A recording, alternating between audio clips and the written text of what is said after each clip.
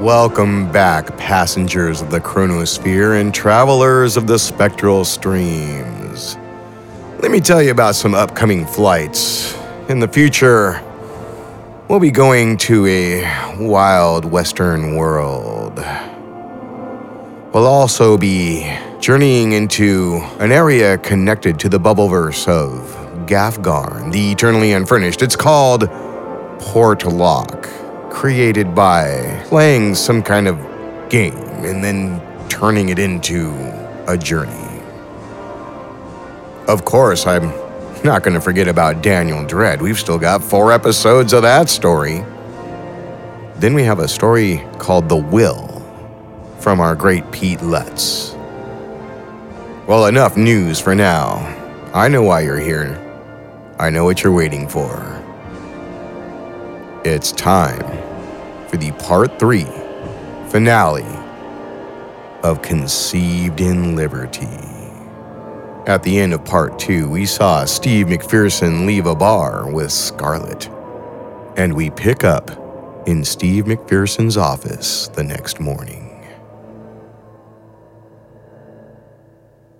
Act 4, Scene 1. McPherson's office the following day. Steve sits at his desk reading a letter. Soon, Barry enters, an air of anxious urgency about him. He quickly shuts the door behind him. Boy, folks are up in arms about this bill. Listen to this. Mr. McPherson, my name's Aaron. I'm 19 and I live in your district. You've got to vote against the Rubin bill. It's imperative that you and your colleagues thwart this totalitarian takeover by any means necessary. Betray the country like the Senate and vote for the bill, and I swear you'll lose your seat in the House in November and so much more. The First Amendment is at stake. Like Kirk Gower says, I, for one, am doing absolutely everything to combat this assault. Well, you get the idea. Where's Scarlett? I gave her the day off. Why? As a friendly gesture, I guess. And there wasn't much to be done. Is everything all right? Yeah, fine. Is everything all right with you? You seem concerned. Do I have any reason to be? What are you talking about, Barry? What the hell's going on? I don't know. I'm not sure. Maybe nothing, but I'd like to know, and it's nothing personal, but have you made a slip-up I should know about? What do you mean? Anything questionable, unsavory, scandalous? Come on, Steve. I'm not joking around here. No, nothing I can think of. You sure? Barry, yes, I'm sure. Jesus. Now, would you tell me what this is all about? I just looked at your schedule for today. Scarlett drew it up for you, right? Yeah, of course. Are you aware of a meeting in 30 minutes with a man named George Watts? I haven't had a chance to take a good look at the schedule just yet. I'll level with you. I was pretty hungover this morning. But no, I don't know a George Watts. Well, I do. Trouble. That's what this means. I'm still not sure I follow. Do you want me to try and get Scarlett on the phone? I don't think... Barry and McPherson exchange glances. Yoo-hoo, anybody home? Come in. Into the room steps George Watts, a grin plastered on his face. He instantly notices Barry. Well, look who it is. Didn't expect to see you, old buddy. And we didn't expect to see you, not for another half an hour. Oh, you know me. Always one step ahead of the game. Oh, I know. I hope I didn't step in on something important. Nah, Steve and I were just shooting the breeze. Isn't that nice? It's good to have people on your staff you can be close to, eh, Steve? Your chief of staff, certainly. Secretaries, too. I'm sorry. I don't think we've met. We haven't. George Watts. I work at New American Strategies, Inc. We're a lobbying firm. Watts goes and shakes McPherson's hand. Delighted. Barry can tell you all about me. Sure can. Maybe another time, though. That's one lengthy resume. Well, Mr. Watts, what can I do for you? I just need a couple minutes of your time, Steve, and I'll be out of your hair. All right. In private would be best, I think. You might prefer it that way.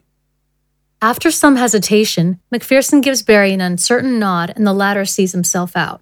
So I take it you have some lobbying to do. I'll be around, Steve.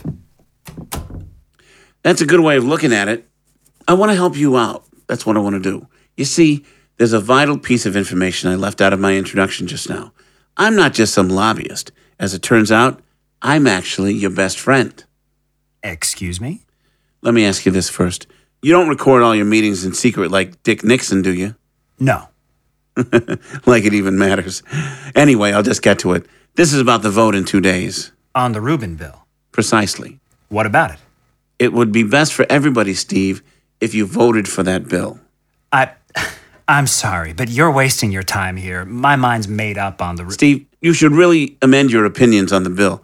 It's not just in the best interest of America, but in your own best interest as well. Very much so. In my best interest? To completely reverse myself and throw all my colleagues under the bus? Oh, come on, Steve. Don't tell me you put party over country. That's not right. You're not an ideologue, are you? Look, George, you know that I would be practically the only Republican in the House to vote for this. That's not true. We've been talking to some others, and there'll be more than a couple yeses from the right side of the aisle. You won't be alone. In fact, we were thinking an impassioned speech from you in particular in support of the bill might even turn the tide, swing a substantial number of Republicans who've been too afraid to swim against the current. You could get the bill through. You could change history. Steve is at first mute with disbelief. He then starts laughing.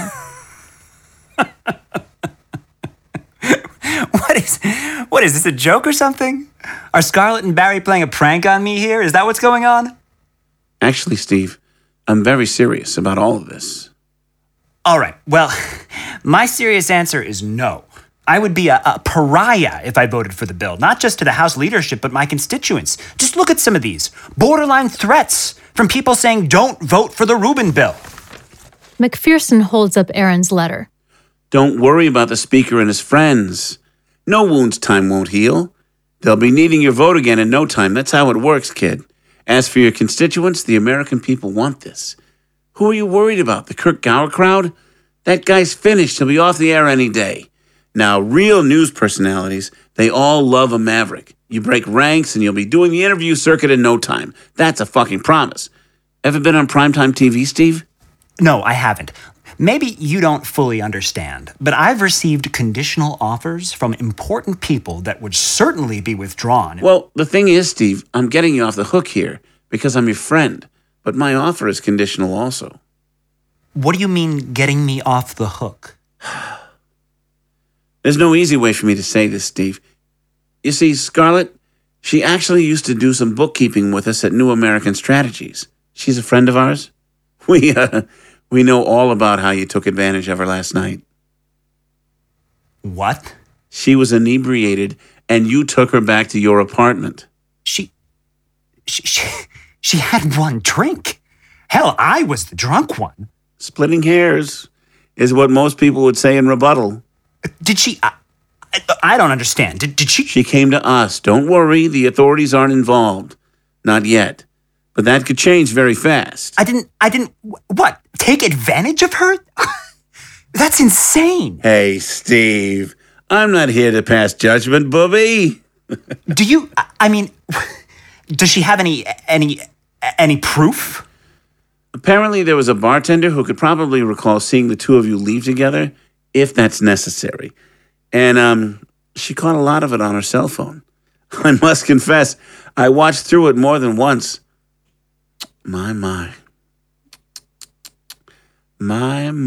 Shocked and ashamed, McPherson covers his face with his hand. Something occurs to him that inspires a touch of optimism. If she filmed it, it proves I didn't force myself on her. Watts takes a seat upon McPherson's desk. But Steve, buddy, if you're cheating on your pregnant wife, does it really matter? To your colleagues, to the press, to the mother of your child? McPherson is aghast. He makes a sudden realization. Are you blackmailing me? No, Steve. That's a bit of a silly question, isn't it?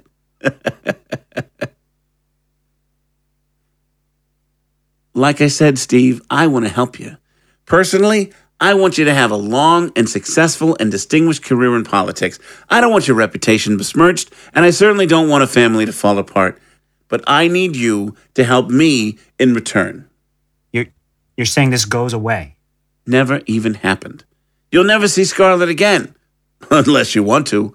Maybe we could work something out if there's a little dictation you need to get out of your system. It's a lot you're asking of me. If it's the speech you're worried about, lighten up. It's already been written. You'll deliver it to the House during debate tomorrow. And I have friends in certain agencies who tell me anything could happen at the demonstrations over the bill today. Who knows? Something bad happens, public opinion swings in your favor. Christ. Hey, it's not so bad. Hell, you get to have your cake and eat it too. Fuck Scarlett up the ass, keep your wife and kid, and keep your career. I wasn't kidding about the interviews and shit. Pull this off, and you'll be a goddamn celebrity, mark my words. McPherson says nothing, but his growing sereneness would reflect his increasing approval. Just one more thing. What's that? Fire Barry. What? Trust me, he's in it for himself.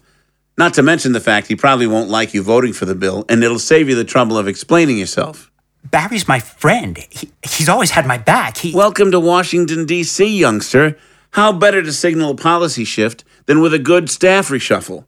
And hey, maybe he won't take it personally. Who's going to be my chief of staff? I don't know anybody connected like Barry. No, that's not true. Who's your best friend? You? You want to be... It's called the revolving door, Steve. You never take a political science class in college? This ain't my first time at the rodeo. I've done all this shit before. It's what I do best. Besides, I can take you a fuck of a lot farther than that chump ever could anyway. McPherson is at a loss for words. Tell you what, you've probably got a lot on your mind. I'll let you mull it over. Maybe you ought to have a talk with Barry. Or not. Whatever. Watts takes a business card from his pocket and hands it to McPherson. Here's my number. Give me a call and we'll get rolling. Don't take too long. Watch out, kid. One of these days you just might be a star. McPherson sits there, staring blankly at the card. Blackout.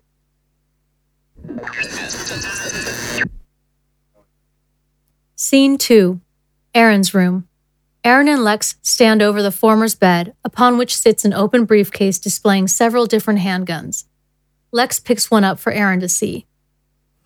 Now here's a nice one, a classic, the Browning High Power Mark I, a real, well-balanced piece of machinery. 9mm, semi-automatic, 13-round magazine. Everybody's been using these forever, and not without reason. Here, you want to hold it? Sure. Lex carefully hands it to Aaron, who closely examines it. It's great. I'll take it. You sure you don't want to hear about the other ones? I got some good stuff here. This is just fine. Okay, you got it. Lex closes his briefcase. Do you have any bullets? It's loaded.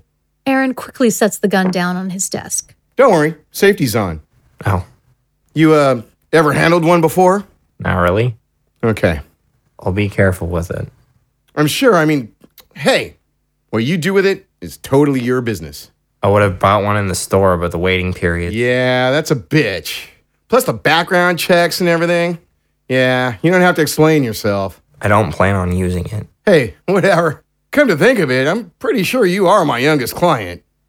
You're not gonna shoot up a school or anything, are you? If I wanted to do that, I'd get something bigger. Well, if and when the time comes. Lex gestures to himself. Kidding. I'm just kidding. Sorry, not funny. It's for self-defense. Oh, of course. Never doubted you. What do I owe you? $2,000. Aaron goes to his dresser, opens one of the drawers, and silently counts out the money. That's a lot of babysitting money. I don't spend on much. Yeah, evidently. How about those protests, huh? Crazy. I have to completely avoid downtown because of those bozos. Got at least 30 minutes onto my drive. Aaron hands Lex the money. Crazy, all right. There's a little extra. Appreciation for your open-mindedness. No problem. Thanks. Lex pockets the money and picks up his briefcase. Nice meeting you. Aaron, They shake hands. Oh, Lex. likewise. And if for whatever reason you need anything else, you know my number. Yep. Lex nods and exits Aaron's room. Aaron places the gun in his dresser drawer. Shortly, There's a knock on the door. Yes? Can I come in? Sure. What's up? Who's that guy? That's Lex. What was in his suitcase? Oh, he had this one part I needed for my project. It was out of stock most places I checked. How many places did you check? You haven't gone out in a while. I checked online places. And, what are you working on again? It's kind of hard to explain. It's an experiment in electromagnetic radiation, sort of like building a microwave. I see. And what's the part you needed? What are you on my case for? I mean, do you think I bought drugs from him? I don't know. You've been so secretive lately. What secret do you think I'm keeping? I don't know. I'm just worried about you. What for? Because you never leave the apartment, never see friends. You hardly even leave your room anymore. You have strangers coming over for God knows what, and it's all very confusing to me. Well, I know you need someone to watch Brent while you're out working. Come on, this isn't about that, Aaron. You chose to stay in here. I want to know why you've isolated yourself. I'm sorry, Mom. I just don't see it that way. Then how do you see it? Please tell me. I'd really like to know. Aaron awkwardly wanders to the far end of the room. I'm, antisocial, reserved, introverted. I don't know what more I can say. I don't feel like spending a bunch of time with people. But that hasn't always been the case. I don't know about that. You really think this is the way you've always acted? It's not, Aaron. And then there were all your opinions on politics you were so passionate about. You just abandoned them out of nowhere. And now you echo that guy on the radio? Kirk Gower, Mom. That reminds me his show should be on soon. Aaron starts for his computer, but his mother proceeds into the room and wards him off. No, Aaron, I'm trying to talk to you. And you're doing a bang-up job. Isn't there anything you want to do out in the world anymore? A job, school, a career, anything? Well, I guess I'm still taking time to think about it. Aaron, please tell me what's wrong. What do you want me to say? Saddened, she strides past him and takes a seat on his bed. She fights back sobs as best she can. Mom? I'm sorry. It's okay. Seriously. He goes and sits down next to her in a measured attempt at comforting her. I just have to try and remember how hard it's been for you also. What do you mean? Sweetie, losing your father. Aaron immediately disengages. Mom, no, that's not it. I know how much it hurt. Aaron gets to his feet and steps away. It's not that. I mean it. There's nothing wrong with missing him. You know... I asked you not to bring Dad up. Aaron... No, I don't want to hear about him. I don't want you talking about him. Maybe it would help if we did. It could make you feel... I'm not going to talk about it. I'm not having this discussion. In another room, Brent begins to cry. All right. I can't force you. She stands. If ever you want to talk about anything, you know where to find me. Yeah. She walks past him toward the door. I love you. He keeps his eyes trained down. She quietly exits. Aaron stands completely still for a moment. Suddenly, as if emerging from a trance, he goes to his computer and turns on the Kirk Gower show. Scared. They will do something. Be wary. Be safe. Today, people will die. They'll be killed. I've got reliable sources telling me about an impending attack, possibly even a false flag. Thomas Jefferson said the Tree of Liberty must be refreshed from time to time with the blood of patriots and tyrants. As Gower's spiel proceeds, Aaron goes to his dresser and takes from one of the drawers some kind of remote control. He hesitates for a time. They'll do anything to control you. There's no depth to which they won't sink. We've got to fight back, or they'll be revving up the cattle trucks all over again. Ladies and gentlemen, the choice is all yours. Aaron taps the device repeatedly, still putting it off. Blackout. Scene 3. The office of Kirk Gower. Kirk sits behind his desk, frantically scribbling on a piece of paper. He is considerably more wound up than usual. Mike enters and Kirk starts. Jesus, Mike, gonna give me a heart attack. Sorry about that. What you got there? Gower stands and begins pacing the room. Just taking some notes for today's show. Got lots to say. No, there's lots that needs to be said. My mind's just racing. So what's the damage? Well, there isn't a damn thing the FCC can do to you or Darcy. The courts neutered them years ago. Great. That's great.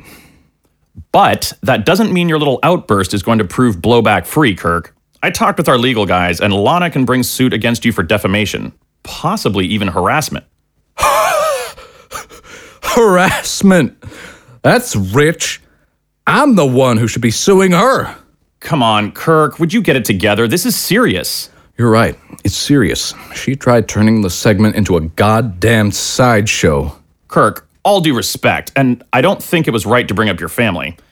It became a sideshow the moment you got vulgar. Oh, come on. You're not gonna... She was on the run.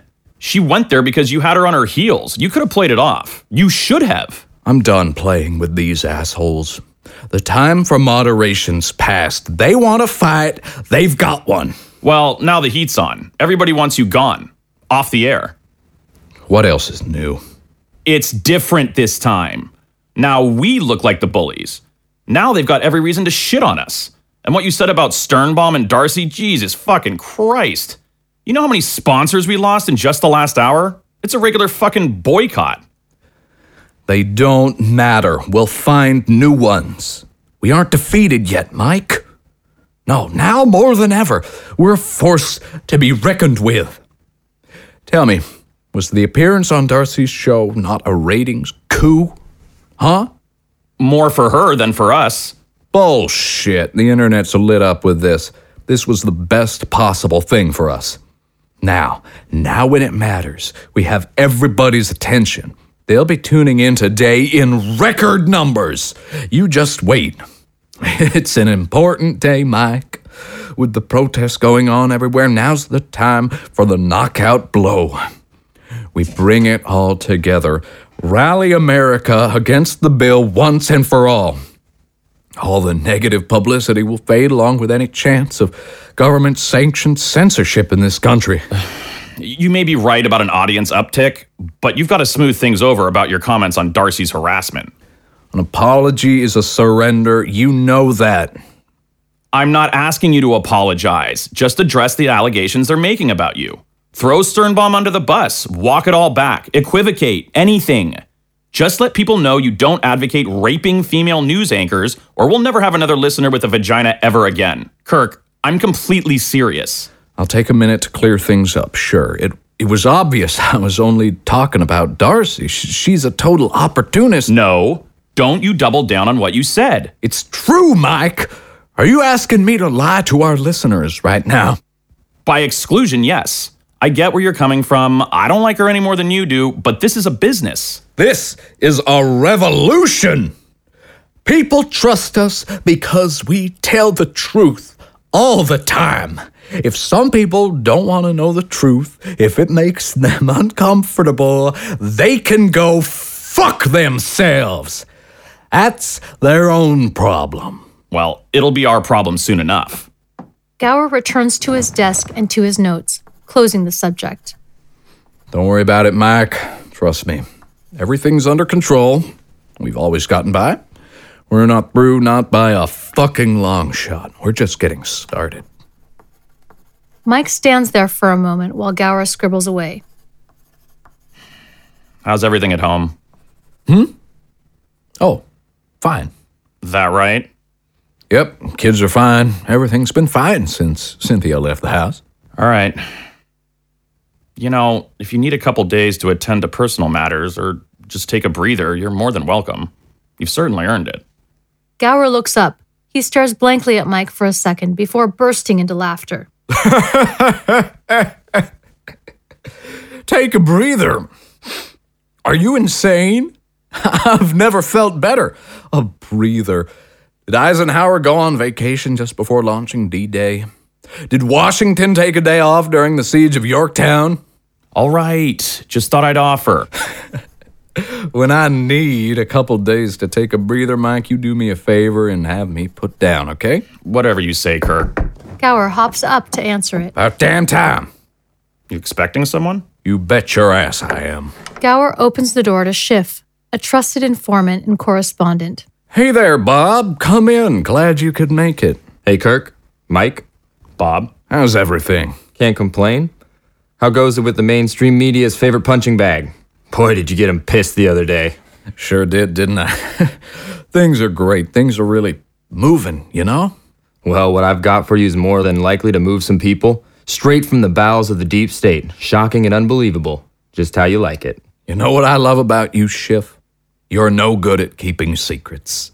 Luckily, anonymous sources don't have to be. if it's as good as you say, Bob, you might just be saving our asses. Mike's being a gloomy Gus today, but an exclusive story is exactly what... Gower's secretary appears in the doorway. I'm really sorry for interrupting, Mr. Gower, but your wife's on the phone. You've got to be shitting me. I told you I didn't want to hear about any calls from that crazy bitch. I'm in the middle of something enormously important here. I know. I'm really sorry, sir. But she said if she can't get you on the phone right now, she's going to pick your kids up from school and take them home with her. I thought you'd want to hear about it. Gower is struck by the news and his rage fades. You need a minute, Kirk? We could step out. No, that's all right. Just tell her I'll call her back, will you? But thanks for letting me know. Of course, Mr. Gower. His secretary shuts the door. Gower gathers himself. Sorry about that. Where were we? Bob is going to shock us with some revelation from his deep state friends. Yes, that's right. Lay it on us. 2 of my acquaintances in the NSA have been telling me there are rumors swirling around about some kind of cover-up. A cover-up? Yeah. Apparently a couple rank-and-file guys caught up with some weird stuff coming out of the West Coast. Weird as in might ordinarily warrant a more thorough investigation. More thorough than what was sanctioned by the higher-up. Once they caught wind of it, reassignment started raining down. What exactly was it they first picked up on? I don't know. They won't say. I'm not sure they know. But it's got something to do with the vote on the bill, and quite possibly the protests. My God. It all makes sense. Stand down. There's going to be an attack, maybe even a coordinated series of attacks. I knew it! This is their plan. This is how they win. This is it. Gower rushes back to his desk and begins furiously scrawling notes. We've got to warn the people. We need to stay one step ahead of the murderous traitors working behind the scenes. It's a big story. It sure as hell is. Though, if nothing ends up happening, that's not going to help our image. Mike, shut the fuck up. We're saving lives. We're saving the country. Do you understand? Besides, it's my image that's on the line here, for fuck's sake. It's the Kirk Gower show. And I'm not holding anything back. If I do, they've won. And I'm dead. Gower continues to write. Mike and Schiff stand in silence. Which founding father was it who said that thing about the tree of liberty watered with blood? I think that was Jefferson. Jefferson, that's right. Today's episode is gonna be a doozy, gentlemen. Making history. Neither Schiff nor Mike make a move. Blackout. Act 5, Scene 1. The chamber of the House of Representatives. The speaker is solemnly addressing his many-seated colleagues from the rostrum. But before we proceed with the scheduled morning hour debate, let us now observe a moment of silence in reverence to the 37 innocent lives lost in the cruel and cowardly attack on peaceful demonstrators in San Diego, California yesterday.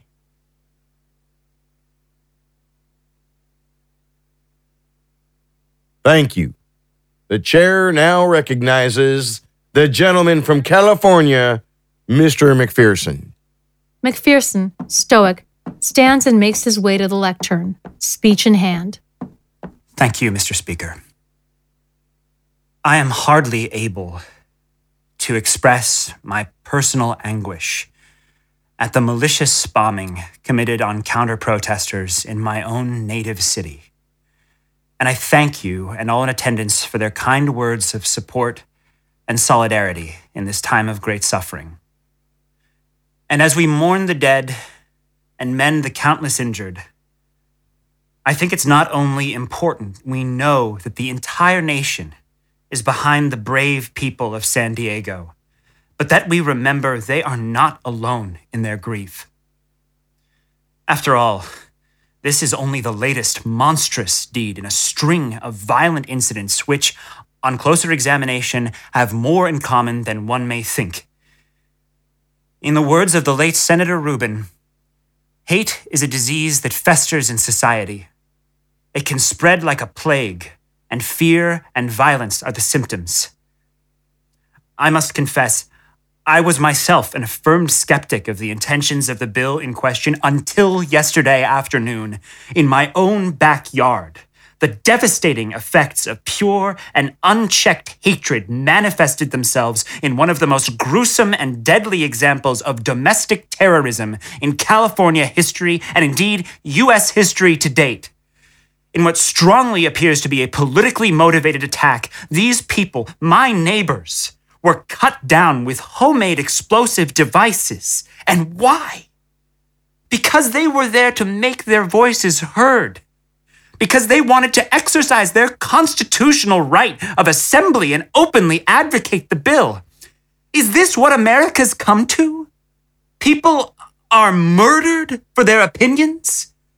What happened to the marketplace of ideas, to the freedom of expression? I ask you, Mr. Speaker, as I was forced to ask myself, when does it end?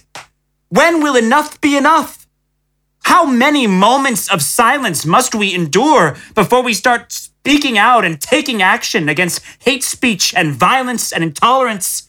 Before we say no to the radical voices dividing us and shaming the entire country with their bigotry? I choose to speak out. I must. My conscience will have it no other way. And furthermore, it's my responsibility as a public servant to do everything in my power to further public safety. I fearlessly announce my support for the Rubin bill, and I ask that we all take a stand, put partisanship aside, and come together to do something noble, something to make society a safer and more open place for everyone. I've made my choice. Have you? Thank you, Mr. Speaker.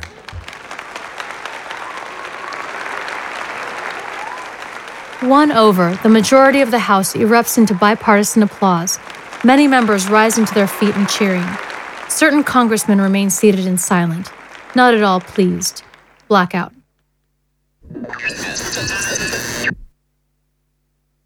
Scene 2. Kirk Gower's living room. Gower is having some kind of manic episode. He rapidly paces back and forth and gesticulates wildly. I fucking knew it. Jack! Lucy! Motherfucking coward traitors! Cynthia! Come on! Get your things! We've gotta go! The fix was in from the start. We've gotta hit the road! They're gonna take you away! They're gonna arrest all of us! It was a trap. Probably had my office bugged.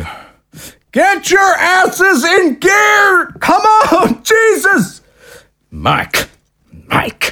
Maybe Schiff paid off, greedy little shits. How many fucking times I gotta repeat myself? Let's move! They're in over their heads. I'm not going down without a fight. Gonna kick and scream all the way through their little show trial. And if they execute me, that'll spark the insurrection.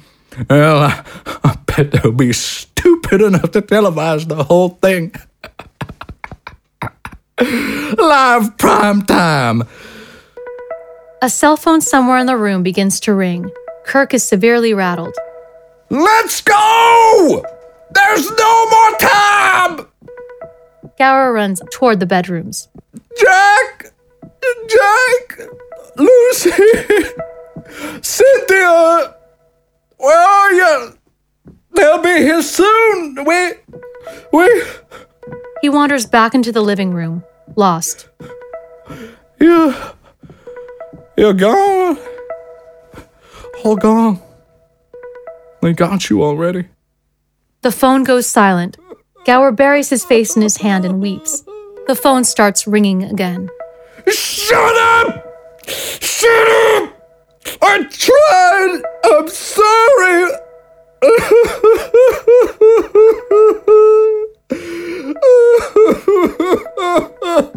He backs up against the wall and slowly slides down to the floor.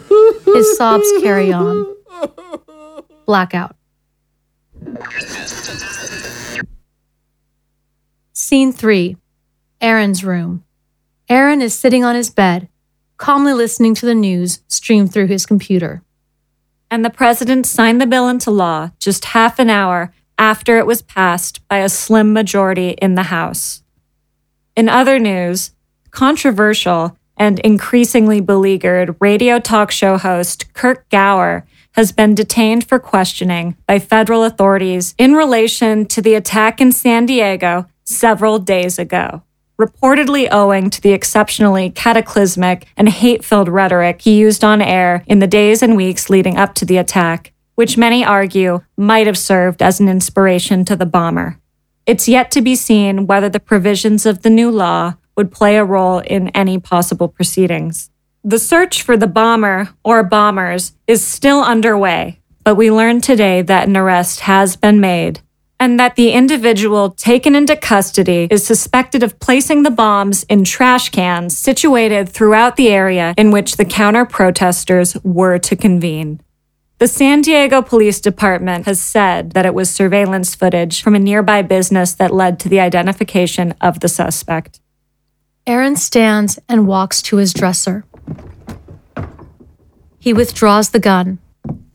He steps into the bathroom and shuts the door behind him.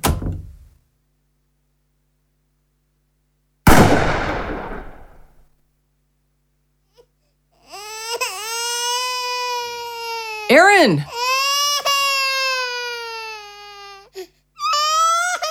Aaron, what was that?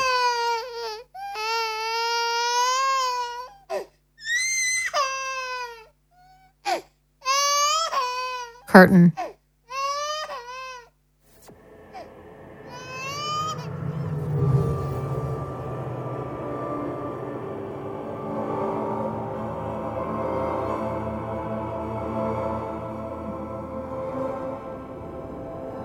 Well, Chronosphere passengers, that winds up Conceived in Liberty. Let me reintroduce the cast. Aaron is played by Will Geer. Aaron's mom is voice acted by Kathy Lieberman. Kirk Gower is voice acted by Blake Benlin.